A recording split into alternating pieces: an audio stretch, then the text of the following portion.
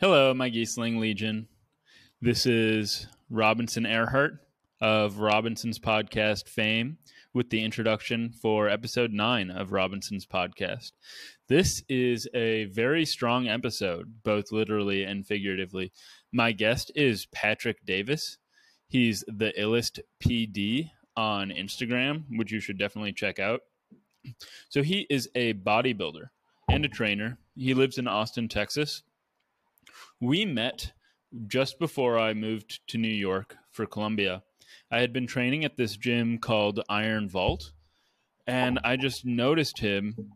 I mean, it's pretty hard not to notice him when he walks into a room, but I saw him training other clients and training himself, and I could tell just immediately that he knew what he was doing. And I've spent a lot of time in gyms and reading and researching over the past few years, so I like to think that I know what I'm talking about, at least when it comes to whether other people know what they're talking about. So in this episode, we actually talk pretty much exclusively about Patrick's experience with performance-enhancing drugs, because he is an enhanced athlete, whereas I'm what you might call a natural athlete, in that I don't use performance-enhancing drugs. So we talk about how he got into bodybuilding, his experience with performance enhancers, how they've affected his training. He's actually had a very positive experience with them, which is not always the case. And certainly, well, I was going to say it isn't the case for most people, but I have no idea if that's true, so I don't want to say it.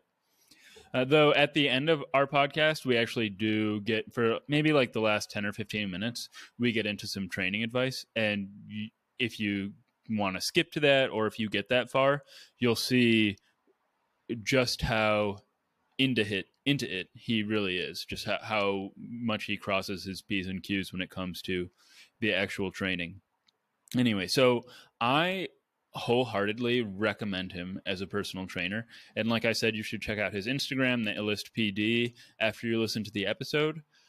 Whether you're an enhanced athlete or a natural athlete or just a lifestyle type of lifter, if you're looking for an online coach, I highly recommend checking him out.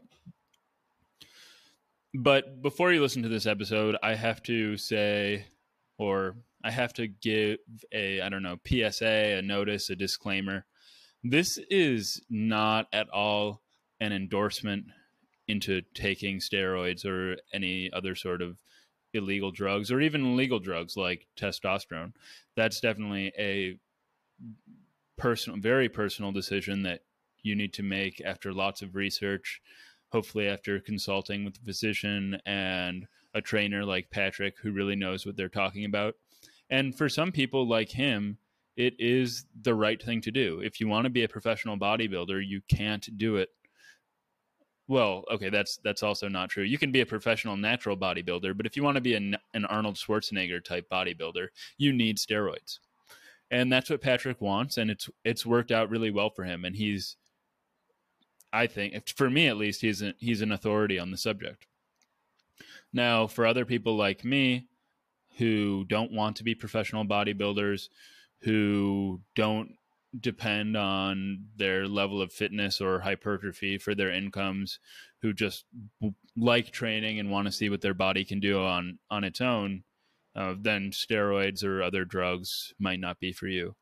But even if they're not, I still find that it's really helpful to have an understanding of the lay of the steroid land, so to speak, because a lot more people are using them than you realize, and you can't just walk into a gym and compare yourself to everybody without understanding that. They're also just very fascinating, the sort of things people do. So as you'll hear in this podcast, Patrick talks about breast cancer drugs, horse drugs that athletes use. So for me, it's just a nonstop learning experience. Anyway, without any further ado, I think you're really going to like this episode. So enjoy.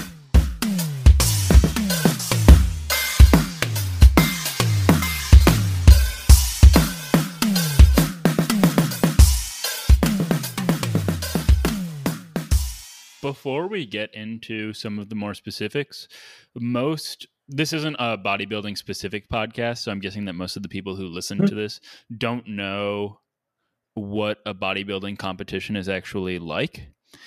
So Okay. what is just briefly, like what does the competition look like so far as events go? So I think the important part to remember is that the training is basically geared towards bodybuilding, but that's not actually the sport itself. You don't get points for being, the strongest lifter, for instance, or for training the hardest. And so I think that can be something that's difficult for people to grasp from the outside. And of course, training harder, being stronger, et cetera, is usually going to lend to success within the sport itself. But the sport itself is really just the art of presenting your physique in its highest form with, elite conditioning, in competition standard. This usually means sub 5% body fat for males, essentially see-through skin where you could really see the full depth of the muscular structure. Yeah. And then, of course, the posing, which is just going to magnify, and present your muscles in a way that makes them, the strength and power and size most evident. Nice. I got down to 7.8% in February, and I know just how brutal it is. By the way. Sorry? Yeah, it hurts. I said it was very impressive, but it does hurt. So yeah. You can understand when I talk about it. It hurts. Yeah, it's so brutal. But okay. And how did you personally get into weightlifting? Because I feel like there's a good story there that we didn't get to talk about when we were training together. I love this story, actually. So I started lifting, super young. I was about 12 when I started getting taken regularly by my parents to go work out. And so, we had a place where, my dad and my older brother might play basketball. But, around age 12, I started taking an interest in weights and did some summer camps at school, to prepare for football and whatnot. So on one hand, I would say that, really football was something that I badly wanted to succeed in. And, to be honest, I wasn't the most naturally gifted athlete. I was very fast, but must be tough for a Texan. Yeah, and that's the thing too. And it's, people are good, at every level. There's some really impressive athletes, and I wanted to be a part of that. And so I had speed. I didn't feel like I had mastery of the finer elements of the game. And so, I figured the quickest way to boost my status there was just to be larger and stronger.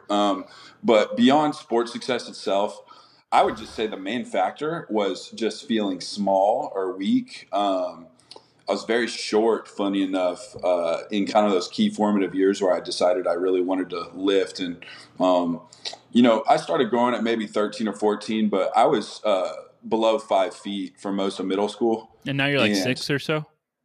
Yeah, about 6 feet. 5'11", I identify as 6 feet. But I'm grateful, for that time because it really, I think just lit a fire under my ass that it was like I wasn't ever going to be able to control my height, but that place where I could control, not just my size, but, my idea of how I would be perceived based on that, which is once you acquire what you think you wanted, you understand that it's, it's shallow bullshit at the end of the day. I'm still very much the same guy, same training mentality that I had back then. It's just a longer time, being into it. So, so I'd say my perspective has changed a lot since I started and my reasons have evolved a lot, but that was, kind of the key formative moment to push me, to really aggressively pursuing this game, sport, hobby. Yeah. But I remember, I feel like I know you're a really smart guy because I've seen your posts and the way you talk on Instagram and I've talked to you in person, but I know that there was like a tough time. You had a tough time around college and after that is when you started like really getting into it and training people. Yeah. And I would say that was the second push, honestly. So I succeeded academically, with relative ease, I would say in high school and college, but, I had some personal stuff. I went to a military college and it was very strict, like we shaved daily. We were inspected every morning. We marched, to breakfast, the first 5 months I was there, we surrendered cell phones, et cetera. So I got sent home from there, essentially just for going off campus when I wasn't supposed to. And then signing that I had been present at campus. Okay. So yeah, I got sent home. And it's more complex than that, but it's not a fruitful use of our time here. But so anyway, got sent home. My parents divorced the same summer. And so just a lot of stability I had kind of dissolved. And that military school was good just because it really pushed you in the direction of like doing the next task. And without that, I think I really struggled, once I transferred to Texas A&M and with everything else going on, got increasingly into drugs. Wasn't too bad actually when I dropped out of college. Like recreational drugs or Yeah, performance I was like, enhancing? yeah, no performance enhancing yet. And so I was just smoking a lot of weed. I was like playing with like, Xanax a little bit and like a little cocaine and stuff like that, but not extensively using it yet at that time. Mostly just smoking a lot, skipping class and kind of depressed. And so once I left school, my heart just wasn't in it. But once I left, I basically just went like all the way down the drug rabbit hole. I was doing drugs that I never imagined, that I would be using. And fortunately for me, pretty quickly after I crossed that line, I actually overdosed and I hit rock bottom. But, and it was speedballing. So it's like on one hand I was overdosing and I could feel physical, and mental function. I don't know what like speedballing is. Oh, so it's a mixture of cocaine and crack. And so Okay. I think that's the proper name, but the drugs, I know it's what it was. So, but it's weird though, because cocaine makes you highly alert and have high cognitive function, but you're also like mentally and physically deteriorating at the same time. And so, while all this was happening, I was actually having very deep, insightful thoughts. Kind of feeling my brain breaking down and arms and hands going numb, and kind of like light rigor mortis. Honestly, I really went. Yeah, and so I looked online that benzodiazepines were administered in clinical settings to basically offset overdose, and I happened to have some.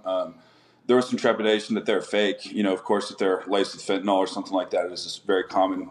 More so now. It was like, if I take this thing, I might kill myself, but it's the only thing that's going to save me. It's too shame to call my parents, etc. So I took that, and I ended up surviving, and kind of my heart rate slowed down. Wow. I did forget, and one symptom was I was taking radial pulses. Heart was about 60 BPM every 15-second count. So it was like in the low to mid 200s for hours. And then my like involuntary breathing stopped. So if I didn't actively sit there and like inhale, exhale, like mentally and tell myself to do it, I would just forget and just start going blue in the face. But while I was going through all this, I just really had the thought that if I were to die at that point, that I would have accomplished nothing. And I was out of college. I'd kind of left behind my academic background. Didn't really have any job prospects. And so I just kind of had to scrap together, like, what am I good at? And I didn't do anything productive with it for probably a couple of years. Like, it was a slow process of, working shitty jobs and not being satisfied and wanting more for myself, just little by little. But at that point, I did start at least training hard. I didn't know why yet, but I got real serious again, like I'd been when I was younger. And after, getting some significant work experience, I decided, I love to do this and I'm good at it. Like, why don't I give a shot, actually training people? Once that took off, or actually before that took off, I took a position as a physical therapy, like assistant in an office. And I got to train like, probably a dozen people a day at least in a clinical setting. Just racked up a lot of hours, a lot of emphasis on functional biomechanics there, but they actually use resistance training or weightlifting for a lot of the rehab. But so I just got really familiar with, how and when things are supposed to move. Like, if you're rowing, for instance, should scapular motion proceed, break at the elbows, stuff like that. When should they be retracted, protracted, elevated, depressed? And getting a handle on that gave me more control over, it was almost unwittingly, but it gave me more control over the appearance and just addressing individual muscles versus just becoming stronger. And that was part of my shift from training for strength and function into like really trying to cultivate like a specific look. Because dynamic posture affects static posture and then eventually muscular structure, the way you move. And that's why we see that lots of people who do similar repetitive tasks, like, for instance, football players by position, often have very similar physical builds. It's because the physical demands, which, form their shape, are identical as well. So, but yeah, so that, I got really passionate about that. And then kind of the logical next step, to become a trainer was really expanding my profile. And, that shift towards training for aesthetics combined with just a desire to get my name out there, I just kind of arrived at the conclusion that like I wanted to, compete and try to do a show. At the time I was, from the athletic world, I kind of frowned on bodybuilding a little bit, and I frowned on, just like performance enhancing drugs, just because, one, it's easy, I guess, as an athlete who is, naive and doesn't think that these things exist in ball sports as well. Like, it's easy to see a guy that's bigger and stronger in the gym and be like, oh, they're just on drugs, and kind of write them off. And they're not athletic. They can't run. They're all walking on the treadmill. They can't jog a mile if they wanted to. And, so I'd kind of frowned on it, but it just seemed like it was a good fit for what I wanted to do. And, I didn't hire a coach. I was unfamiliar with the structure of the federation and whatnot. I basically just started loosely tracking my eating and increasing cardio. And beyond that, I was just lifting like I normally would. And that was it. I didn't actually pick a show date to compete. I just started getting leaner. And then once I felt like I could start kind of seeing through myself a little bit, I just, got on my computer, looked up shows, and picked one. At the show, I would say, is where I really fell in love with the process. I'd kind of been not drinking just by choice to get through that. But, after already having moved past a lot of drug issues, I ended up kind of unwittingly giving up alcohol for bodybuilding. And, all those things, plus the fact that it actually did kind of garner the attention that I had wanted in the training world and helped really launch my career there and just get my name out there.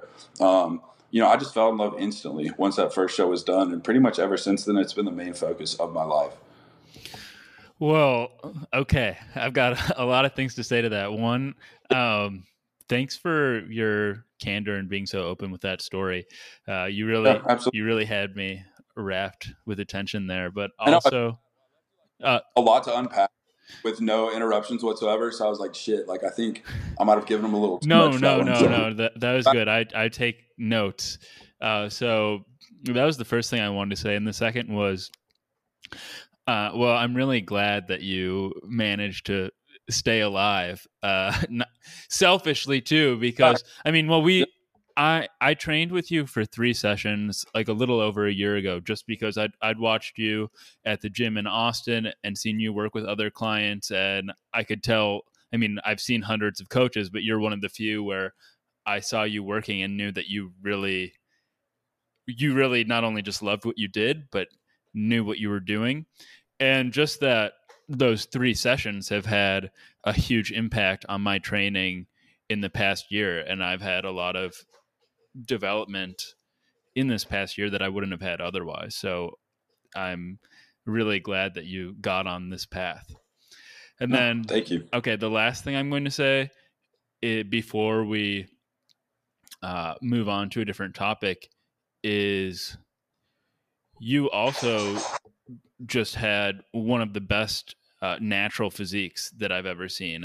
What's your Instagram? If it's Illest PD. The Illest PD. Are there any underscores there? No. Okay, yeah. So you've got pictures up, but before you started taking performance enhancing drugs, you already had like this amazing physique. So it's pretty obvious that bodybuilding was meant for you. Yeah, thank you. Yeah. So you started competing, and then what was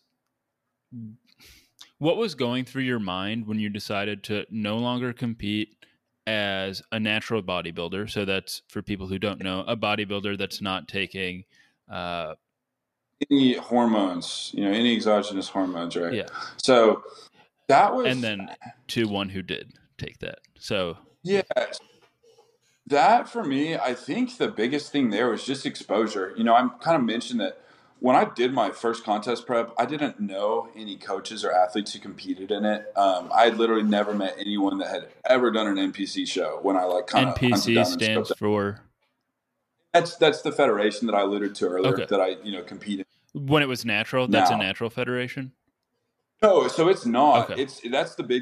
That's where you go to turn pro and join the IFBB. But when I did my first show, I'd had so little exposure to bodybuilding that it wasn't, it's something I think I would have been willing to do had it been kind of put in my face. But like, I just somehow never ended up in that situation where it was really, something that I was around. I think too, coming from the athletic background, that was something that we all took pride in not doing. Mm-hmm. And, back then it really mattered to me as my appraisal of, oh, how good is this guy or whatever. To me now it's like I could care less whether someone's taking something or not. I'm obviously far more impressed by a natural athlete than I would be if that same athlete was enhanced. Right. But I think most common misconceptions about enhancements is that you don't simply add a drug to your system and morph your body.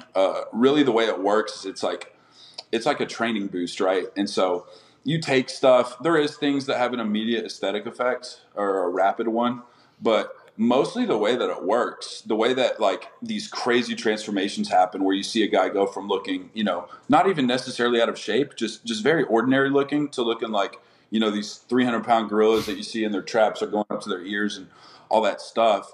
Like that's not just drug administration. What it is it's instead of training hard for an hour and 15 minutes, now you can train hard for 2 hours and 15 minutes. And then recover instead of being from that. Exactly. The recovery is very accelerated.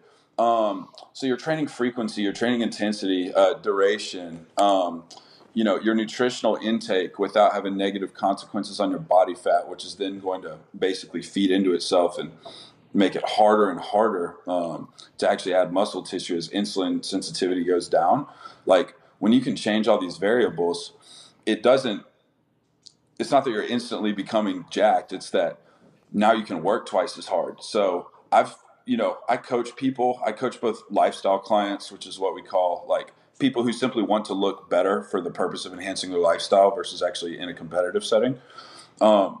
I get people all the time that are running ridiculous amounts of stuff and taking far more than anyone that, competes with. Lifestyle clients are taking a lot of stuff, you're saying? Yeah. Yeah. A lot of people who are just, and that's not to say they're out of shape, but they're just gym enthusiasts. Right. It's not like a strict life. The diet's not too tightly monitored. And they're just taking heaps of drugs that are, potentially deleterious to their health, especially on arrival when they come to me. And, don't really look different. Or they're certainly not someone that I would walk by and say, oh, they're taking steroids at all, much less taking tons of them. So, and you'll have to pardon me. I got far down the rabbit hole on that. I might have gotten away. No. This is all really interesting to me. Yeah. I think I mentioned it to you. I didn't realize just how many people in an average gym are on gear, which for people who don't know, that's sort of what people just refer to as steroids. So I've just been reading about it more, listening to some podcasts about it more, because I've just been astonished. And not that it's not like I'm morally opposed to it, but it's something that I think most gym goers should be aware of so that they're not comparing themselves to everybody they see in the gym. I don't think that using itself is a breach of integrity, but using and then presenting as not using is definitely a breach of integrity. It's just giving yourself credit that you haven't earned. Like I said, you shouldn't be any less impressed with someone for them using gear, but at the same time, an equal physique is less impressive if, requiring lots of hormonal assistance. I'll give a good example. That's a good way of putting it. Put a number on. If you're 5'9", 195 and extremely lean and shredded and you're natural, that's extremely impressive. Yeah. That is extremely impressive. If you are taking, I'll just say, I know guys that compete to be 180 pounds at say 5'8", and they're taking loads of HGH, grams of steroids. And it's just like, like I said, same result. That's not very impressive with all that kind of help, especially over, years or half a decade or a decade. It was really, and that's not it was really eye-opening for me once you and I were standing in front of a mirror, and I'm 175 pounds and I'm 5'10", and I told you, like, looking in the mirror, like, I'd like to be 200 pounds natural, and you told me you didn't think it was possible. And I'm not saying that you're wrong for saying that, but I just had in my mind, like, if I just keep working out, then I'll just get to 200 pounds. But it's not that way if you're a natural athlete. You don't just pack on slabs of muscle. Yeah. It's just not conducive to that. I mean, it's sort of like an arbitrary point. It's hard to pinpoint an exact weight or something like that. But it's just wherever that line falls, there's a very clear difference in the ability that you have to achieve certain size. Because I'll be honest, I was working my absolute hardest, and I think I worked harder when I was natural than I do now. And that's related to a lot of things. Part of it is, I told you, I was just not active in other areas of my life at that point in time. So I just had all the time in the world to just, go. I could spend 2.5 hours at the gym if I felt like it. Now I keep a very busy work schedule. You got relationship, girlfriend has a son, etc. So I stay a lot busier. But, like I said, working that hard then, I was already 13 years into training hard, and I couldn't really get past, a modestly clean 220. And now it's like, I feel like I haven't had my best year in the gym. And, I maintained about 270 pounds, with very good conditioning, pretty effortlessly. So like I said, most of that was earned by working exceptionally hard for a few years, and getting here. But all I know is, like, I wouldn't be maintaining this successfully without hormonal assistance.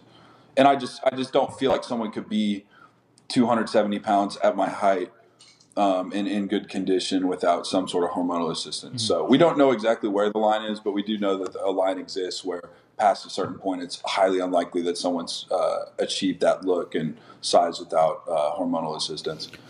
So what went into the decision for you to first start taking them? Yeah.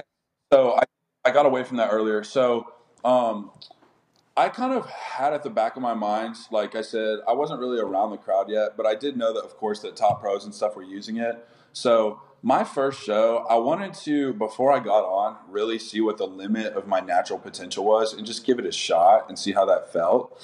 And then the other thing is, I mentioned, local level versus national level competition earlier. I felt like it would be best if I was in a position where I was able to succeed at the local level without hormonal assistance. In that way, once I administered it, I felt that I would instantly take that leap of being contentious at the national level. And so I did my first show naturally. I got second place, which I was extremely proud of. Being a self-coached natural on not a strict diet. I was like counting macros and stuff like that, but I wasn't eating the same 6 meals every day like, most competitors do. And I wasn't coached. I didn't really know how to pose, and my posing was sort of sloppy. And I still walked out with second place, and I did nationally qualify. And so once that moment arrived, I spent some time looking for a coach. I was a bit discouraged by the price early on, and was just kind of still training hard, but just dieting myself, eating a bunch of pancakes and bullshit, just trying to get as big as possible before I went up there. I had a source and whatnot, but I ended up getting with a coach, met some people where I could get a hold of it. And then I started early in the prep for that national show. And so the first show I did naturally was in July of 2019. And the national show I was attempting to compete at was in early December of that same year. So December 2019. So I started my first cycle, I believe it was end of August or early September of 2019. I compete at a weight cap in that category of 212 pounds, which is obviously far in my past. But at the time when I did the first show naturally, I cut down to 196, and that's what I checked in at. And so I had 16 pounds of lean tissue, which is a ton. It's a lot more than gaining 16 pounds on a bulk. Like 16 pounds of pure lean tissue that I could gain and stay within my weight cap. And so I felt like I would have plenty of room either way. And so I started, taking steroids at the time. I think, I'd begun cutting for maybe a couple weeks, and I was already back down to like 220. My weight cap's only 212, only 8 pounds to lose to fill it out. And I knew I had more body fat than that to lose. So I start taking gear and I start getting leaner, but the scale is just like stuck at 220. Like all of a sudden, like each week, like you can tell I'm getting much leaner, but my body weight just will not change. And so it was becoming, evident, I'd say around early November, that I was gaining a lot of muscle tissue because, they do say that you are most responsive your first time. And what were you taking at that point? So I started off just on 500 milligrams of testosterone a week. And then I think we added Winstraw first. Because I started the test kind of late in prep. Like I want to say I was about maybe 10 to 12 weeks out. Because the original, I ended up dropping this prep, and I'll get to that later. But I want to say I was 10 or 12 weeks out. I got on the testosterone, and then after about 6 weeks of testosterone, I started taking 50 milligrams of Winstrol. And what's a day. Winstrol do? And then, so Winstrol is an oral steroid. Stanozolol is the kind of clinical name for it, but it's an oral steroid. It's especially potent, at giving kind of like a hard and dry look, and it's mostly regarded as a cutter, but it's anabolic to androgenic ratio is actually, I've been told second only to Tren, or I've read, but so it's pretty potent as a mass gainer as well. You wouldn't use it in a bulk context though. It's more so that it helps you preserve a lot of muscle tissue when you're in an extreme deficit. So basically it's like you can get the benefit of how conditioned you get from eating far under like what your body needs in terms of caloric intake without actually sacrificing that muscle tissue. And so I had the 50 milligrams of Winstrol a day, and then I added 50 milligrams of Masteron a day. And so I took that for most of my prep. What's that one do? I also took Sorry. So Masteron, it's a women's breast cancer drug. Oh, wow. So it's another. I wouldn't have guessed that. Yeah, and that's one of the benefits of it is so testosterone will aromatize into estrogen, like especially when you're dealing with a bioidentical, testosterone enanthate. And, when it converts into estrogen, what you do is you administer what's called an aromatase inhibitor. So aromatase is the enzyme that converts test into estrogen. The inhibitor binds to the aromatase so that it can't perform this function. And that, of course, happens just to preserve homeostasis. When you introduce really any exogenous hormone, it'll at least attempt to convert. DHT derivatives cannot be converted into estrogen. And so Masteron and Winstrol are both DHT derivatives. They do not aromatize into estrogen.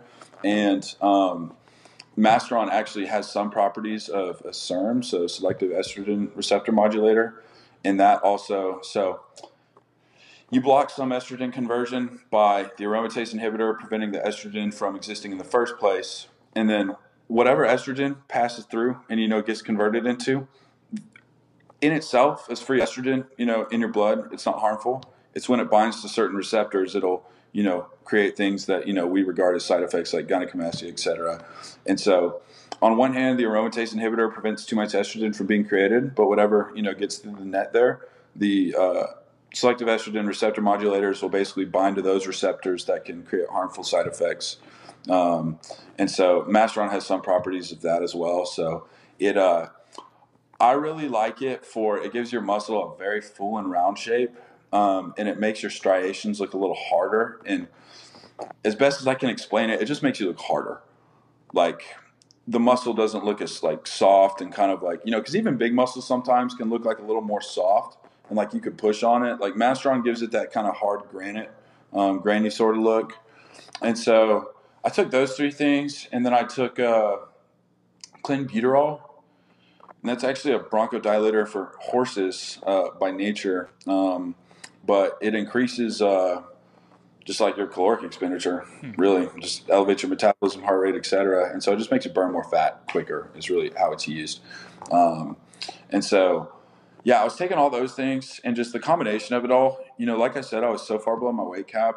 I was just so responsive to the androgens. And I think a large part of that is because I spent so much more time, building this signaling in my body for anabolic processes just by training hard and eating a diet. My body was already so primed to do that once it had hormonal assistance, I think it was just very efficient versus somebody who doesn't have a training background and is really taking hormones ultimately to get them to a level that they could have achieved naturally anyway.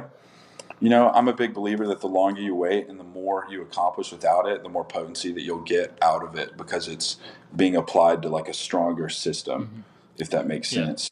But so once I got on though, anyway, very long story short, I couldn't make weight anymore. At 212, I grew so fast I couldn't make weight. So we were fighting for me to lose weight. But even as I got leaner, my scale weight was just going up. Wow. And then that's like everybody's dream. I ended up, yeah. Well, and I was real upset at the time, because no one wants to feel like a quitter, and I blame myself for a lot of it. And I don't think anyone would have predicted that I would have grown that quickly. You couldn't move up to another weight class for the competition? I could have. I had no idea. I didn't really understand the sport or the principle, and men's physique probably would have been the only realistic option at that time. And I'm not sure if I really understood what that was, or like the posing and like, so it just wasn't really an option. So, anyway, I get done with prep. I've been dieting and really struggling to get like below 220. Um, I started eating basically like, above maintenance right after I dropped that prep. And like within, I want to say like 2 weeks, I was 250 pounds. Oh, wow. And still very lean. Oof. And so it was like, I think, how do I say, without oversimplifying, the hormones, I think they were craving that food, Mm-hmm. Just all the stimuli, hormones, the hard training, all this stuff. My body's starved. And, we see this at the end of most, if not all contest preps, if dieted correctly. When you're in a prolonged deficit like that, your body's insulin sensitivity and nutrient partitioning is so much more efficient that you can often consume thousands of calories over, what you would normally consider breaking maintenance and into a surplus. You can go thousands of calories beyond that, gain almost no body fat. The most drastic one I've had after competing in a men's physique show, funny enough, at 219, I could cut more weight than I thought, a year later. But I competed at 219, and I think it was 7 weeks later, I was 283 pounds. And That must have been fun. Not bone dry. Not bone dry. Actually, it was miserable. Really? I wasn't. Yeah. You weren't eating fun stuff? No, I wasn't bone dry shredded, but I was like still very, like I definitely had visible ab separation and all that stuff. I'd say about until I got like over 270 that time. But so I was still, at times like 265, 268 and like very like conditioned. But no, that wasn't fun. Back then I was coached for preps, but I was doing my own thing in off seasons, which is just the time that you grow. And because I felt like I had that dialed in pretty well. But what I would do back then was, my body favors being actually leaner and thinner. So I have to eat extreme amounts of food to push it towards that muscle growth. But the plus side of that is that fat accumulation has seldom been an issue, and that's of course combined with training and nutrition. But, I feel that there's a bit of a genetic predisposition there, whether by nature or nurture, that's just where my body trends. Shoot, I'm so sorry. I lost my train of thought. No, you're totally fine. Where was I going? My question was why it wasn't fun getting up to 283. Because to me, the idea of just eating dirty and gaining 50 pounds is like heaven. Well, so that's the thing. So thank you for getting me on track there. So I felt at the time I hadn't really been familiarized with diet structures that would allow me to consume, 7,000-8,000 calories just with clean food. So I basically was just, I always got my protein intake to try and capitalize on whatever carbs and fats I was eating, but like the nutrient sources were so bad. I mean, like I would go to IHOP and get like a stack and then like a body or something like that, to get some protein on it, plus whatever was in the pancakes. Well, I remember at the gym you would have like bags of Haribo and bowls of cereal and stuff, like while coaching. Cakes, cereal, Pop-Tarts. A lot of fast-acting sugars, usually on either side of training, is where you see. But it wasn't fun for you? Using that? Not at a point. I mean, like, it's like you spend a day doing like IHOP Whataburger, like, maybe some home-cooked food and some garbage snacks out of the pantry. I mean, you do that and eat well past your comfort level each meal every day for like 6 weeks, and it's all like high glycemic, like shit foods that'll give you, lethargy and just make you feel terrible, elevate your blood pressure. Just overall, it was not good for my health. At the time, if I looked good and wasn't fat, I felt that I was healthy. I didn't really understand what's going on beneath the hood, stuff like that. And so, and that's so much more important too when you are using anabolics. Really, I feel honestly that they can be relatively safe if taken as directed, and basically if you aren't pushing the envelope elsewhere. Like if you're taking steroids, I don't think that alcohol is a good idea. I don't think that recreational drugs are a good idea. Nicotine, I will admit, that's kind of my vice right now, but that I do. But that's really not ideal to combine with steroids because you're already elevating blood pressure, and then you're adding vasoconstriction to it. So you really want to be sharp on nutrition, everything else, if you are going to use that. So was it scary for you the first time you started taking them? Because I mean, you had some scary experiences with the recreational drugs. So I don't know if this was like T-ball for you. It was no. So just like it was more so like constant paranoia. It was like I became a hypochondriac the first time I got on gear. So I wasn't actually scared of it, but I was constantly thinking, like, I remember it was so funny. Like, I started like peeling through my hair after like every shower because like your hair's wet, and so you could see your scalp. And my hair wasn't that long to begin with at the time. But like basically my head would get wet and then I'd be like, oh my God, I think I'm thinning. And like, I remember like taking pictures of the top of my head all the time. I'm And, doing that I was showing my now. girlfriend, like, I think I'm losing hair, and sure enough, like 2 years later, and a lot of I've taken lots of things since then that would favor knocking some hair out, but it's held up pretty fine. So, but it was just stuff like that. Yeah, I was like patting down my nipples all the time to make sure I wasn't getting breast development, and just I just didn't ever trust or feel secure that I was healthy in that first cycle. But once I got off, so I now just like cruise testosterone if I'm off of everything else. I'll just take like a low baseline dose of exogenous And that's test. to But maintain what you have, basically. yeah, it's so you don't. I mean, you'd hate to put your body through all that just to totally come off and fuck it all up, because then it's like, why, it's not that that's a less healthy option. It's just like, why do it at all, if you're going to go that route. That's kind of my opinion. And then two, just like, I mean, at that point, if you've been taken for a prolonged amount of time, like, I'm still young, but at a certain point, it's necessary to like maintain sexual function and stuff like that.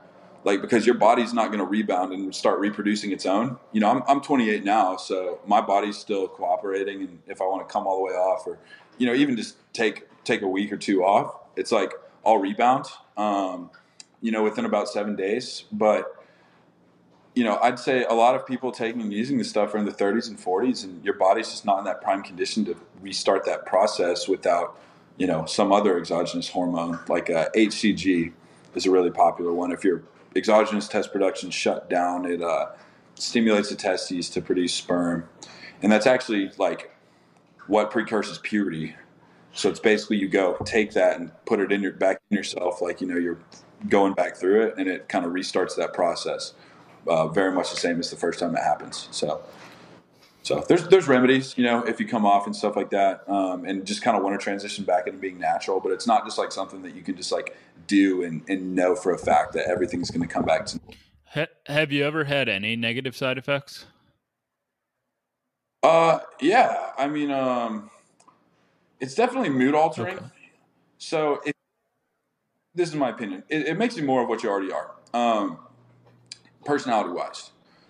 So for people who are very relaxed, I don't think that it's too. I don't feel that it negatively affects your temperament too much. But like for someone that's already that way, it's going to amplify it a lot, and that definitely takes some just experience and maturity to just know that not all the thoughts you have are really feel about something. A lot of it is being amplified and blown up emotionally by just a high level of hormones and stress in your body. It does stress the body out, and so that's something you always have to pay mind to. Uh, I would say personally, I'll get thinner hair when I take DHT derivatives. I might have lost like, my forehead might be a little taller in the corners, but for what I've taken, I wouldn't say that I've suffered It much might hair just have loss. been aging too. It's and full, and that's the other thing. It could be. I mean, it's how do I say? Some people in my family have it. It's like 50-50, but I don't think I have the male pattern baldness predisposition, so I shouldn't suffer too much hair loss. The way that usually tends to work is only people who have the predisposition anyway will lose their hair from taking steroids. It'll just happen much faster than it would have. What else? I've had the beginnings of gynecomastia. Like you'll just get like a little bud in your nipple or whatever. But the thing is these, hormonal processes are, I mean, people can fully change their gender nowadays. So it's like you can take medicines to push yourself in either direction. So if you're getting a little extra, in your nipples, there's obviously an estrogen issue at the root of that, and various, controls of estrogen, progesterone, etc., can usually snuff that out and make it go away. So funny enough, I've actually had that emerge and then disappear, half a dozen times. For me, I've just it's embarrassing, but I have like naturally puffy nipples, and when I get fatter, that just like Same. comes in. Eat a lot. And Yeah, I don't know why. carbs is worse. Or if I like smoke pot, that'll definitely inflame them too. Because I noticed I didn't smoke any weed at all for I think it was about 4 months this year, and I noticed that like they just looked different, you know. So, but other side effects, man. I've been very fortunate actually. You know, I wouldn't say that, especially in my early years, I was the safest with my health, just regarding dosages, length of cycle. I always took everything I was supposed to with it to kind of mitigate any risk, but I wasn't always eating the healthiest food. You know, I mentioned using nicotine, you know, smoking weed. I don't know if that really has negative effects there, but anyway, hasn't really had any negative effect on my blood work. Maybe right after a show, I might have like slightly elevated liver enzymes because you've been, you know, putting liver toxic stuff through your body, and that's more common in a pre-contest context. You don't see as much of that in the year-round scheme of things, but you know, otherwise, I haven't really had any like elevated or like fucked up values, really. Pardon me. So, but I've been lucky in that aspect too. You know, that's a genetic factor in bodybuilding that people don't really talk about a lot. You know, a lot of people talk about someone's ability to, you know, accumulate muscle or be lean or this or that, but you know, some people can just tolerate a lot of this stuff, and some people cannot tolerate much at all. You know, and so on the one hand, while I've been fortunate to have very few side effects, I would say that the likelihood of being so lucky is not common. You know, it's kind of a 50-50 shot, I think. So I wouldn't want to like underplay, you know, the possible danger. So this is a more deep question, I guess, but so I'm sure a lot of other people that are into weightlifting or bodybuilding have body image issues. And so like 10 years ago, there was a point where I was so upset about having puffy nipples that I like considered like getting a surgery to get like that bud behind the nipple removed. And I wonder like if you feel that being on gear has negative implications for your mental health. Like it just, I mean, you're chasing something, you're like chasing being the Hulk, something that you can never be. So I can, but Brian, but I mean, you do look I like guess the time Hulk. will That tell. I mean, a lot of people probably think that the first time they see you. I thought of you as like kind of like a beast man, He-Man when I first saw you in the gym. Of course. So I have a lot to say about this. Actually, I love this question. Two separate questions, though. I would say to an extent, because has it been negative for my mental health at time? Yes, steroids have been. Not with regard to body image, though. Okay. And then bodybuilding itself, the sport, more so than steroids, I would say have the negative outcome on my body image, or has the potential to, because personally, I don't struggle with it a ton, but I'll break that all down. So first bit, the steroids themselves, that's the biggest highlight I could say about them is they will undoubtedly, if utilized correctly, increase the body image satisfaction of people who use them if they're willing to put in the training and the time, because it quite literally just gives you potential to get to your goal faster, regardless of what that is. You know, even endurance athletes utilize, you know, forms of performance enhancing drugs. And so it's like whatever look you want or feat you want to achieve, you can get there faster by manipulating hormones. And, you know, me speaking from experience, I mentioned that, you know, I felt small when I was younger, and that was a large, you know, driver for me finding the sport. Now, I overcame the feeling of being like inadequately small, like really long time ago. Like I felt like by even 8th grade, I felt very muscular, and, you know, I've kind of had confidence in that sense, but I didn't feel large until I would say I got on steroids. Like I felt muscular, I felt very fit and in shape, but I didn't feel like a large human being. And that was something that I'd wanted. And you know, I think steroids, you know, definitely laid to rest any worry I've ever had about that. Or like, you know, if you're on a date with your girl, you know, and you're like, see a guy that's huge or something, and like, I don't know about you, I'm like the jealous type. Like I want to be the big guy, you know, and so it's like shit like that used to bother me sometimes, or like that people couldn't see how muscular I was, because like when you're natural, it doesn't show as much in your shirt. Like you kind of have to take it off. And so I kind of just liked that security of knowing that I don't have to prove anything. I don't have to tell anybody my bench press. I don't need to put on like how strong I am, because it's like it's shown, I feel like, by what I look like. And so in that aspect, I would say that, taking steroids has made me more, plus training and diet, of course, has put me in a position to feel better than ever about my body. Now for the negative body image stuff, I would say it's the sport itself, because it's like in the realm of just like living life, I'm 120% satisfied with my physique. I love it. I'm very happy. But in the competitive context, it's like not even close to what my goals are. I want to be like an elite bodybuilder at the global level. And I'm still, I'm around the corner, I feel, from, going pro. I'm going to take a little more time to grow, but I do have sufficient shape once I gain the size, necessary to be, very good and have a lot of success in this. But, I would say that now it has gotten better from bodybuilding, but there was definitely times early in my career where I wasn't even close yet to where I wanted to be, where I was like, where it made me feel really shitty about myself. I mean, when you start comparing yourself to such a small proportion of people, because even at the amateur level in bodybuilding, I mean, you're looking at probably the 10,000 or 10,000 of the most well-developed and well-shaped physiques on earth out of a population of 8 billion people. It's like, it'd be like comparing your earnings to the top 0.0001%, and using that as a basis to say, oh, I'm poor, I have a shit work ethic, or I haven't put in enough work, I'm lazy, and so it's like, I'm looking at all these people who are truly global elites. And at the time I was very fit, but certainly nothing out of the ordinary. And it'll get in your head, or just your placement at a show. Like I got 5th place at a show, and by anyone else's standards, I would have looked great. My body looked great, but I got, they told me that 4 people looked better than me on the same day. And like, I'm not gonna lie, I wanted to fucking jump off a building. Like after I got out of that show, obviously I had some perspective by the time I went to sleep, but that burned. Mm-hmm.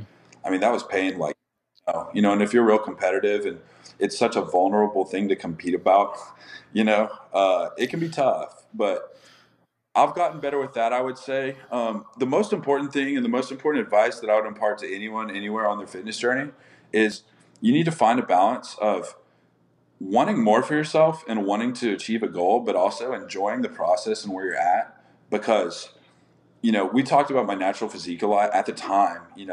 I just wanted my traps to touch my ears, and I just wanted to be bulging out of a shirt. And like, I wasn't appreciative of it at the time, I don't think. And it's like, when I look back now, I'm like, wow, that was actually really cool. That was impressive, and so I wish maybe that I had enjoyed it a little more. And so that's something that I've tried to find now. It's like, always, it's okay to have ambition without translating that into like negative, appraisal of your own current situation. Like you can want more without hating where you are now.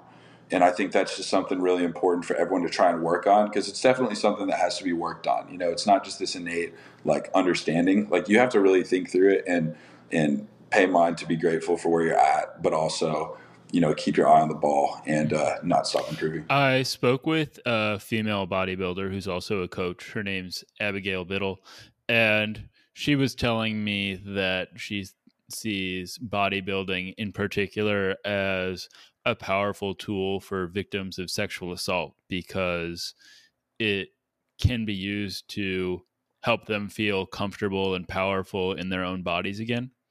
And that reminds me of what you're saying. My own experience, though, has been completely different in that bodybuilding hasn't helped with my image, because even when I do achieve goals, the goalposts just shift. So I lose weight and I get to 7.8% body fat, and somehow I still feel fat.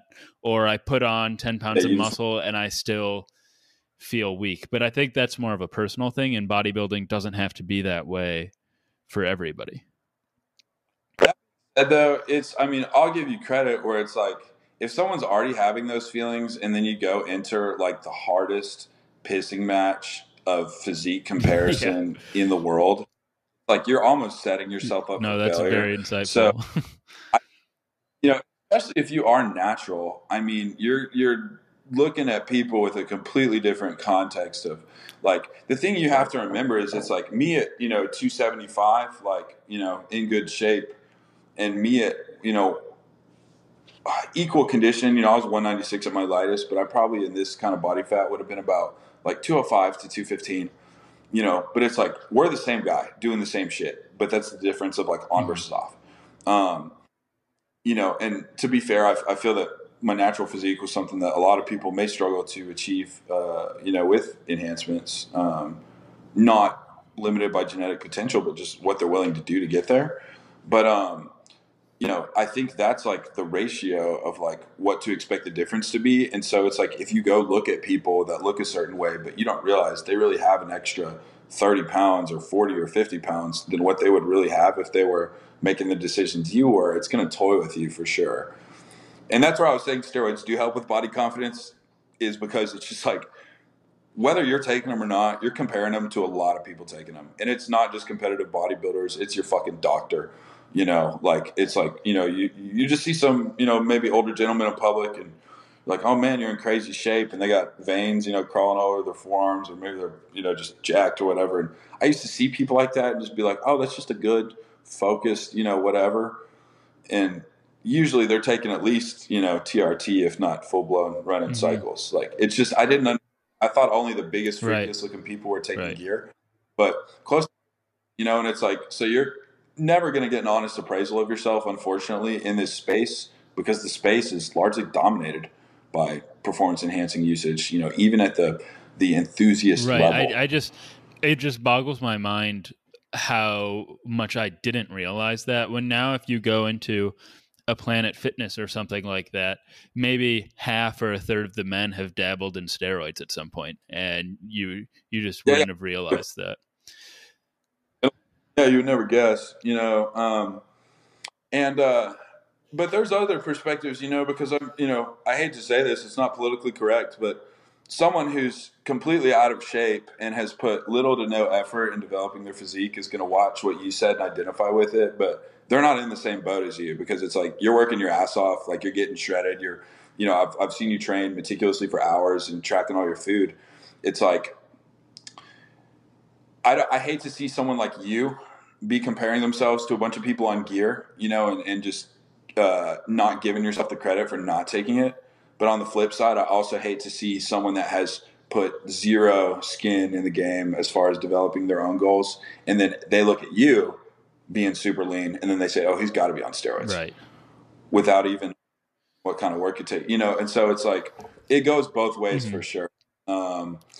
Just as far as, I don't know. It's just a complex issue for sure. Yeah. Like there's two, it's like, I would argue both sides of like the opposition. Yeah, I do not appreciate it when people moralize against steroids, because I think it's just a choice like anything else. And there are good reasons to take them and there are good reasons not to take them, but it's very much a personal issue. And that being said, so when you're working with your clients, obviously you have natural and enhanced athletes. How do you help them with that decision? Or for who do you think it's right?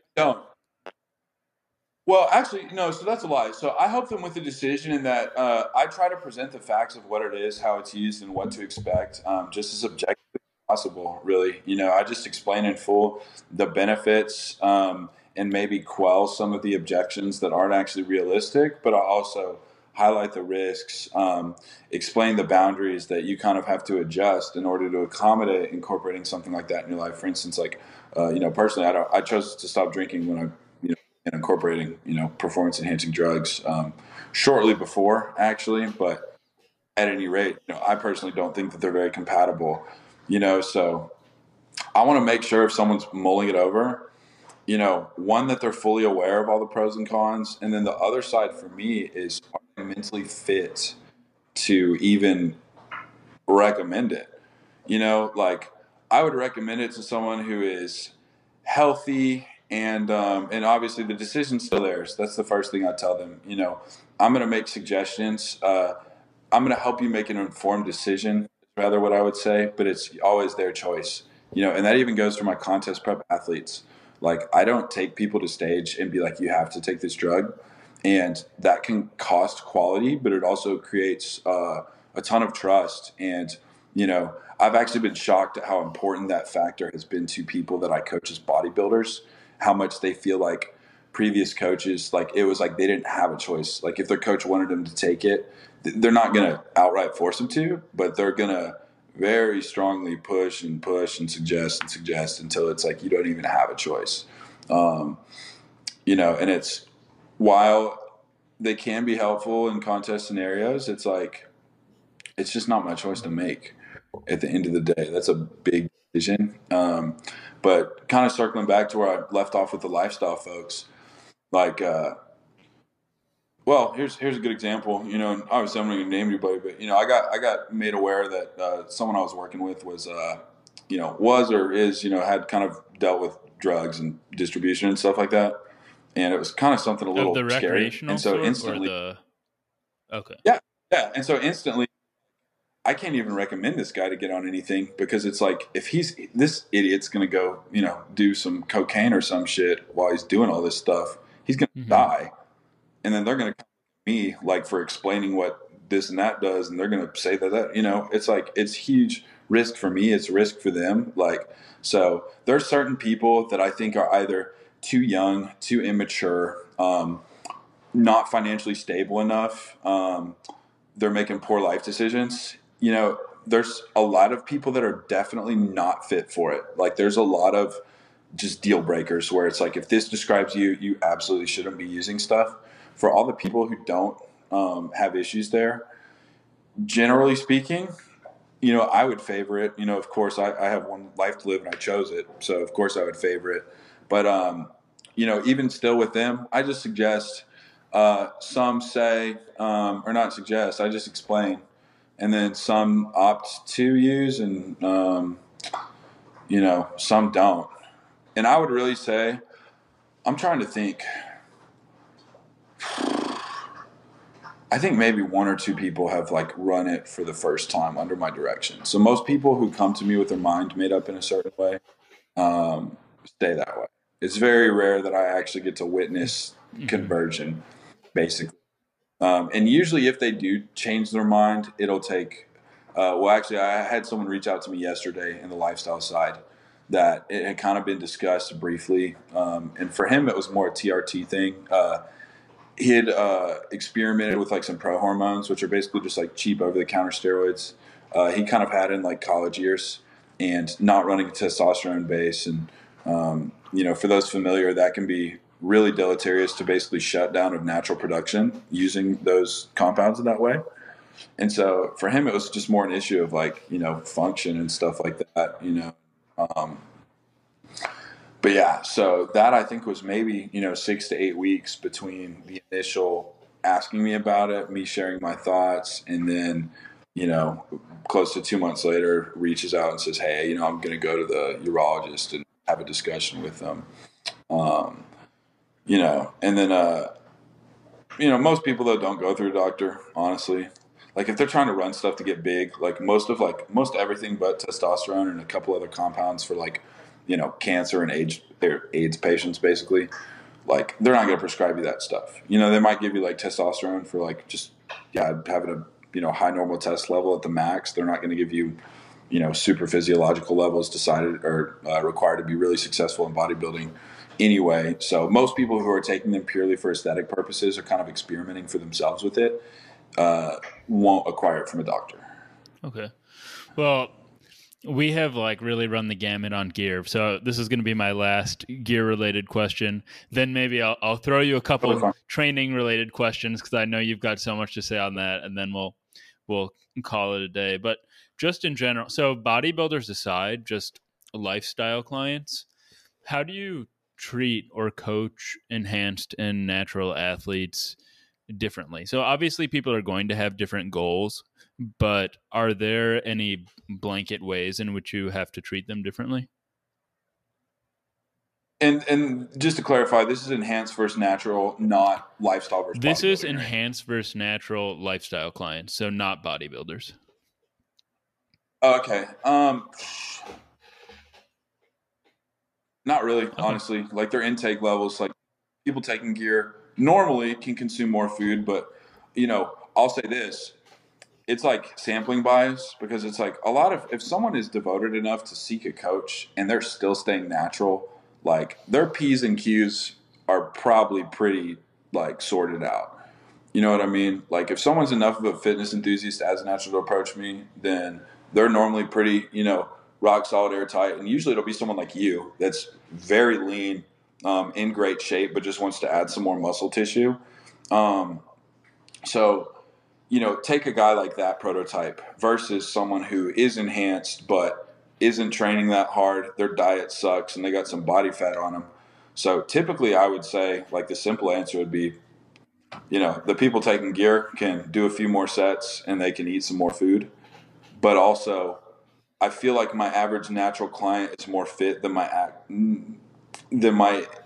uh, enhanced client, just because for lifestyle, because it's like someone who's devoted enough to have a coach at all as a natural is probably about as devoted as like a bodybuilder on gear. There are a lot of people who just like, they like hitting some chest, some arms, and maybe some back if they're lucky, a few times a week, run a shit ton of gear, and like eat pizza and don't hit their protein. So that's more common, honestly, like on the lifestyle side. But also too, speaking of sampling bias, like I don't think I'm typically considered a source for like weight loss purely. People who are just completely deconditioned and need to like get in shape starting from nothing. Like the people are usually people who want to get really big and muscular. And so that's either going to be like a natural guy that's like already in great shape on the precipice of getting big, or it's going to be someone who is, enhanced, loves the gym, loves the gear, but isn't very tight on like the training or the details. And then, of course, if someone is both super dedicated on their diet, training, et cetera, and taking gear, then they're probably just a bodybuilder at that point. They're probably competing. Um, Most people I know that are super strict on everything and taking gear, it's like at that point, it's like you basically already are a competitor, so you might as well just step on a stage and do it. Okay, well, you were absolutely the right person to have this conversation with. Uh, Thank really, you. so I'm really so thankful that you did. You answered a lot of questions that I've had for a while. But so now, because I know we're over an hour, I just want to ask a couple about training really quick. So, Okay. I'm fine on time. okay, so I'm going to ask you about a couple of things that I think are staples of bodybuilders, but that I just haven't ever really incorporated into my training. But I've seen you do one of them a lot, and I've heard you talk about doing the other one. And the first is just partial reps. So a partial rep is, for people who don't know, it's just not going through the full range of motion on an exercise like a bicep curl or something like that. But I don't know how to use them really, and I never do. So obviously, I mean, you can incorporate them into different exercises, but how do you think about partial reps? Okay, so in a compound movement, you're going to recruit a variety of muscles, and the key thing that indicates a compound versus an isolation is that your prime mover is going to change throughout the range of motion. And so let's say I'm bench pressing, and if I go through my full range, I'm recruiting, chest, shoulders, and triceps as a prime mover at some point in that movement. If I'm really using that, like let's say in a bro split, right? And for anyone who's not, up to speed on that, it's a bro split is a concept of training like a single muscle group, each day in the split. So you're not doing like you're not doing like a mixed upper body day with like chest and back. Like you do, chest, then legs, then off, then back, then arms and shoulders, right? So, and that's your weekly schedule. So if you're in a bro split, right, and it's chest day, I'm already training shoulders and triceps later. I'm still getting some activation of it within the workout, but I'm really trying to devote all my energy to just doing maximal, damage to my chest basically, but also then because I'm on a bro split, having a full week for my chest to recover. So you're getting the maximal stress on it to induce growth, and then you're also giving it plenty of recovery. And so I want to kind of keep a little gas in the tank on shoulders and triceps so that, I can go full tilt on them later in the week and that they can be fully recovering. And so on a bench press, for instance, we're actually going to see the most chest activation from about 90 degrees and up. And I would really say I like about 2 inches off my chest, right? And so rather than taking the bar all the way down to my chest where I'm really starting to, you see my pecs stretching until I hit about that point. And then once I get there, now anterior delt stretching, and then a lot of the tension's moving into the triceps. So I feel like, especially if you're not applying equal pressure throughout the entirety of the press and you're really exploding from depth with the bar on your chest, that big push is really coming from your shoulders and your triceps at that position.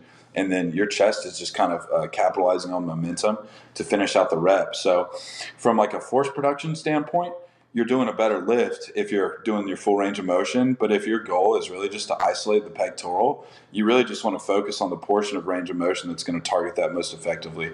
And that's going to be true for any compound movement if you're trying to like just bias a single muscle. In isolation movements, it's really just about like maximum recruitment and like what range of motion you get that. And so you mentioned the bicep curl as an example. With the arm fully locked out, you're going to be one, putting a lot more stress on the tendons, and then two, you're going to be, recruiting a lot of tension in your forearms. And so if you start at about, I would call it, if we're treating our arm as a lever, it's, going to be about 45 degrees above horizontal. So that's your start point. You already have tension on your bicep. It hasn't let go and fully stretched. And then you just go from there to full lockout without ever fully stretching it. And you're going to keep the tension on your bicep for a larger proportion of the lift versus fully letting your arm stretch and hang and then bringing it all the way back up every time. So as a person who's interested in, strength, functional strength, performance-based metrics, range of motion is going to be hugely important. As somebody who's focused on individual hypertrophy of muscles, it's often beneficial and actually superior lifting form to exclude certain parts of your range of motion so that you're more focused on the task at hand. Okay, well, that was a really great answer. And then, so the second question I had was, I've never really used a Smith machine. So for people who don't know what a Smith machine is, it's pretty much like a barbell and a squat rack, except the bar is pretty much attached to the rack and it moves in a fixed up and down or sometimes at a slant pattern. But you wanted to train with me one day at a different gym so we could use a Smith press or Smith machine. So what is it that you like to use the Smith machines for in particular? It's easier. So the human body has a tendency to move in like with somewhat of an arc in the bar path. And so if you're really for a bench press or for all movement or for all barbell across movements? all, okay.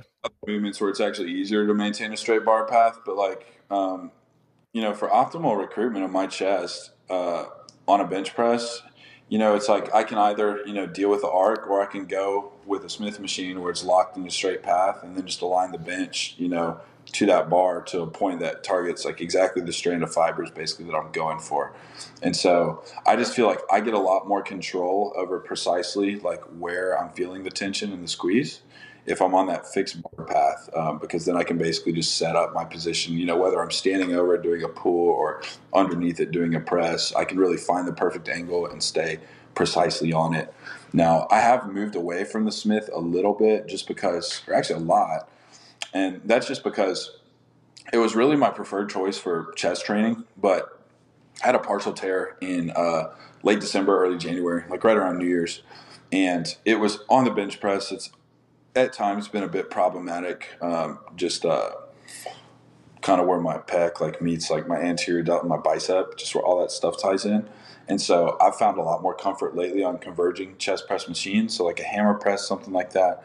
The tough part there is that it's not a given at every gym you train at. Like, of course we were training at Iron Vault gym and it's more barbell and dumbbell, and some cables. So they don't really have the space for the hammer presses and stuff. But what I like about that is a full chest contraction is really going to require you to sort of go from wide to narrow, basically. your hands spread when you go back and then kind of converge when you go forward. You're just going to get a fuller pectoral contraction versus if your hands are, I'll try to make it fit the screen, but equal width. You want them start wide, finish, because then you get that pull towards your sternum that really creates a maximal contraction.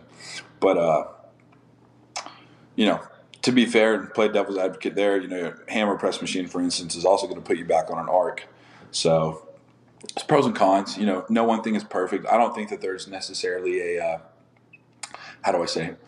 objectively superior, training methodology or what's the word I'm looking for? Training modality, right? So I think you can definitely find a lot of ways to make a lot of different tools work well for you. And honestly, I think a balance of different movement patterns just to get that full kind of 360-degree development is actually really helpful versus just doing the same movements constantly. But that being said, the exercises themselves, I think, are pretty cut and dry, consistent as far as what makes a complete hypertrophy program. Like vertical pulls and horizontal pulls and just like, an incline press, a flat press. So it's like, it doesn't matter if it's like a pin loaded machine that converted is, or if it's, a Smith machine or just a barbell or a dumbbell. I think it's a good idea to get a variety of those, but like the actual movements themselves, like without those variations, are still basically the same skeleton. Okay. And okay, so one last thing I'm just curious about. So I'm training at this gym called Quads in Chicago, which I don't know if you've ever heard of it, but it's an absolutely amazing gym that blows every other gym I can think of out of the water. They have like the full line of hammer strength equipment, full line of Ivanko, just like everything. And one thing they have that I've never seen before is a tibia raise, a hammer strength tibia raise. Yeah. So the front of the shin. Yeah. And I wonder if that's something that you've ever done, or if bodybuilders ever pay attention to the tibia. No, but I've actually thought about that because, it's often discussed, that the best bodybuilders pay attention to the details. It's like the real hardcore guys, it's like their adductors, for instance, are locked on. Mm-hmm. Calves, hamstrings, those are kind of tells of someone who's rear delts. Those are tells of someone who's really locked into the details. Lower traps is another one. No one ever talks about the tibia. And it's actually a fairly large muscle. I don't know if it's the most aesthetic. I think just from driving, the one on my right leg is just huge. Really? Yeah, just out of my leg, like hard, and it's really firm too. Like it's pretty. It's just thick. Like I remember, I was at the gym, and it was one of my clients. That we would always talk when we were working out at the gym. But yeah. So, what do you call it? The rack, it moves in the squat cage. And he was like trying to repeg one of them and dropped it, and it hit me like straight in the shin, and I didn't even feel it. Oh God! It was like cut and bleeding, but was it a 45?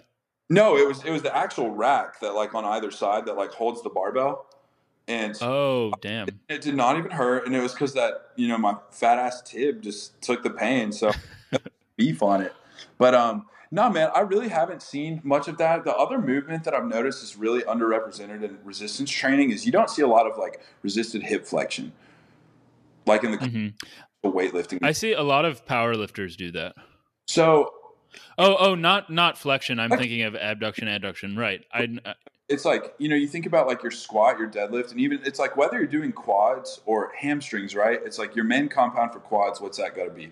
A squat. You could say maybe a leg press. For hamstrings, you can bias a leg press or hamstrings on a leg press. A bit complex to explain without being on one, but or like your Romanian deadlift or a good morning, right?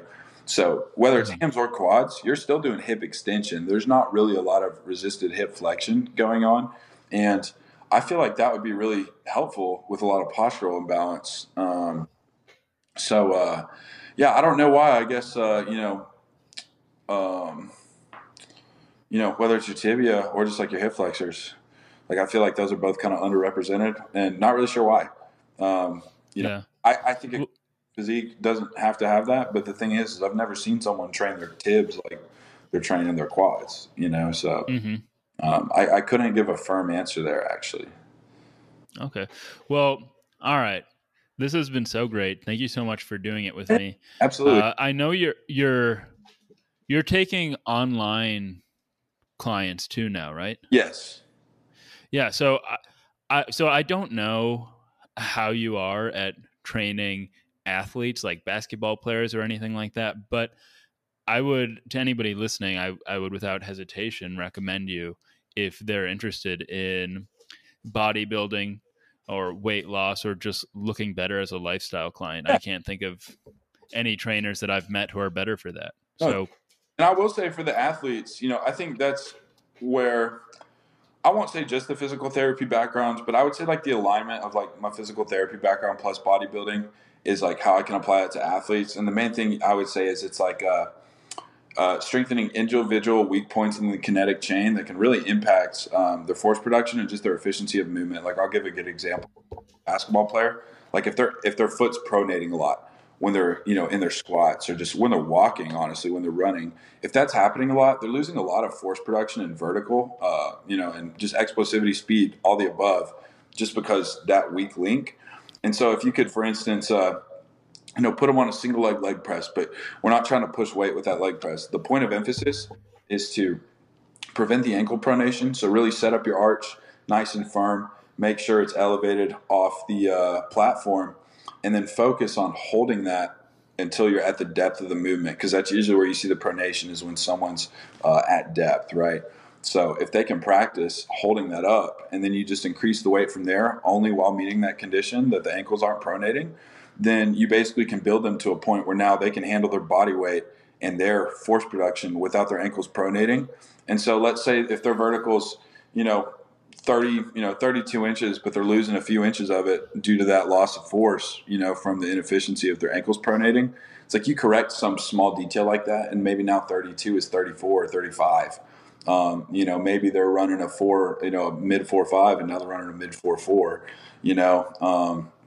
and like a 40-meter dash. So, that's just a small example, but there's lots of little imbalances that, if corrected, can just fix so many things. And I will say that one thing that I found interesting about bodybuilding, more so as a natural, because with the increase in mass and honestly just me not prioritizing mobility quite as much, this hasn't been as true, but I felt like when I was bodybuilding naturally, and then maybe in my first year of like using gear before I was consistently like in the 260s and 270s, I felt a lot more athletic and just like I moved more fluidly and even more coordinated. And I think it's because when your body has like a plan A, like a default movement pattern. And when certain things are like, let's say there's adhesions in an antagonist muscle or something like that, it makes it less efficient for your body to move that way, and it adopts a new but less efficient movement pattern.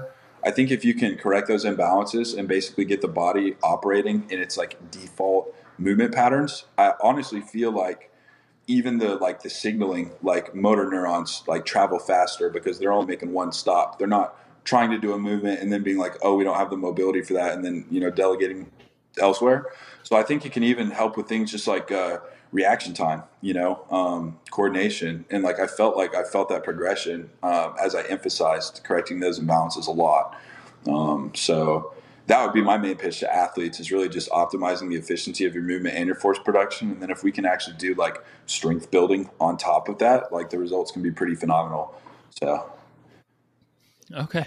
Awesome. Definitely call me. So your Instagram handle is the illest PD? Yes, sir. Just want to make sure I have that right. All right, great. Well, thanks a lot, man. Maybe we'll be able to do a part 2 sometime, because I've got a lot more questions. Have me on here.